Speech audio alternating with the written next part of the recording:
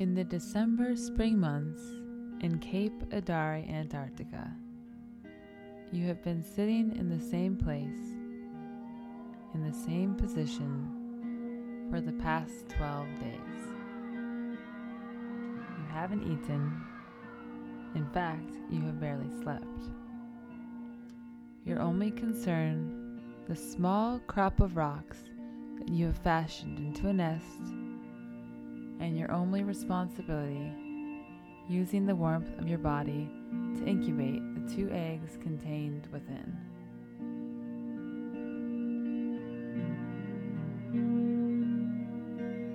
You are the Adelie penguin.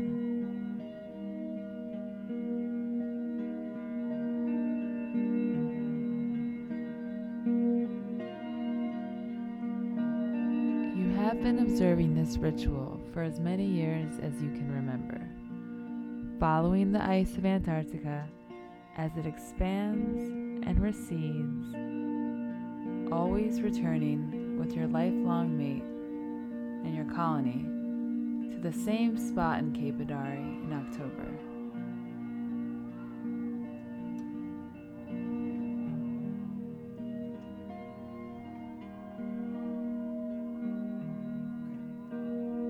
There are thousands of pairs like you, mated for life, following the ice flows, returning each spring to this rocky outcrop, where for days at a time, males together will sit and incubate their nests while females feed, and then females returning together will perform the same task when it's time for the males to feed. This is the cycle that birthed and raised you, and the cycle that you participate in now as your mate approaches and you, with your cohort, make your way from the protected rocks of the colony to the feeding grounds. You travel in a small group over the rocks and onto an expanse of snow that separates the colony from the open water and your feeding ground. The wind, even in spring, whips around you. But you hold your body together, each of your 28 inches and each of your 13 pounds. In water, your black, slick wings will give you the strength to propel yourself through the frigid ocean. But on land, they are necessary for balance.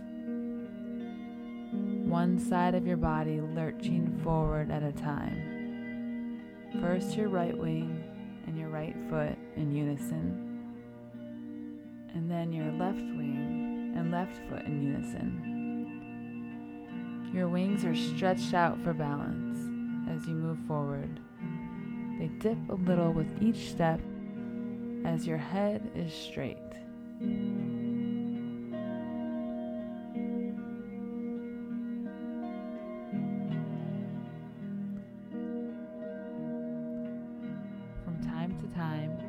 You come across a smooth patch of snow and pitch your body onto the ground, propelling yourself forward with small bits of propulsion from your wings and feet.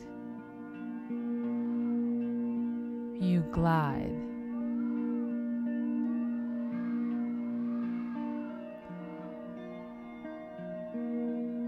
Something in the distance catches your eye. It is neither behind you, the rocks of the colony, nor in front of you, the open water of the Antarctic. It is something else. You pause. You are enamored. You are looking at the snow-covered peaks 70 kilometers away. They do not give of rock colony or ocean, like nothing else in Antarctica. You've passed by them dozens of times in the course of your years on Cape Adare, part of the texture of your world. Your companions continue on in front of you, sure of their purpose. Some stragglers coming from the other direction are still making their way back to the colony, and they pause as well, considering you as they pass, but making their old and well-known way all the same. The wind continues to whip about you.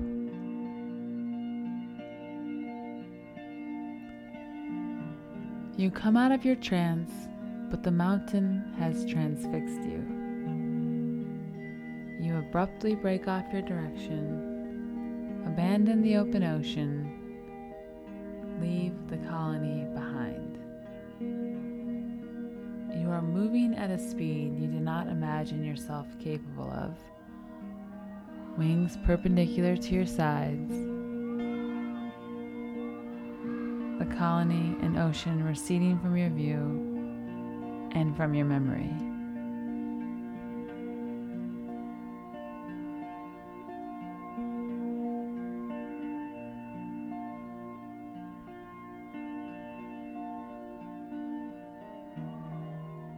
From time to time, you glance up at the mountain.